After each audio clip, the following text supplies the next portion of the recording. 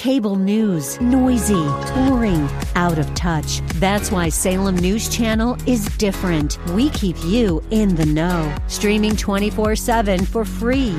Home to the greatest collection of conservative voices like Dennis Prager, Jay Sekulow, Mike Gallagher, and more. Salem News Channel is unfiltered and unapologetic. Watch anytime, on any screen, at snc.tv and Local Now Channel 525. KSLR.com's Church of the Week page presents today's devotional from Pastor Roger Box of Medical Center Baptist Church. In Psalms 23, he restores my soul. The story is told of the missionary traveling to a conference with a whole tribe walking. For 4 days they walked, and then they stopped.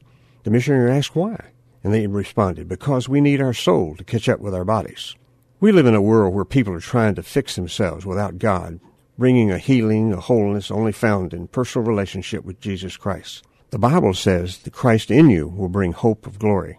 We need healing inwardly first before my behavior changes. God did this for me during my year of chemo treatments. Healing inwardly, he started inwardly first, and then he began to affect what I do.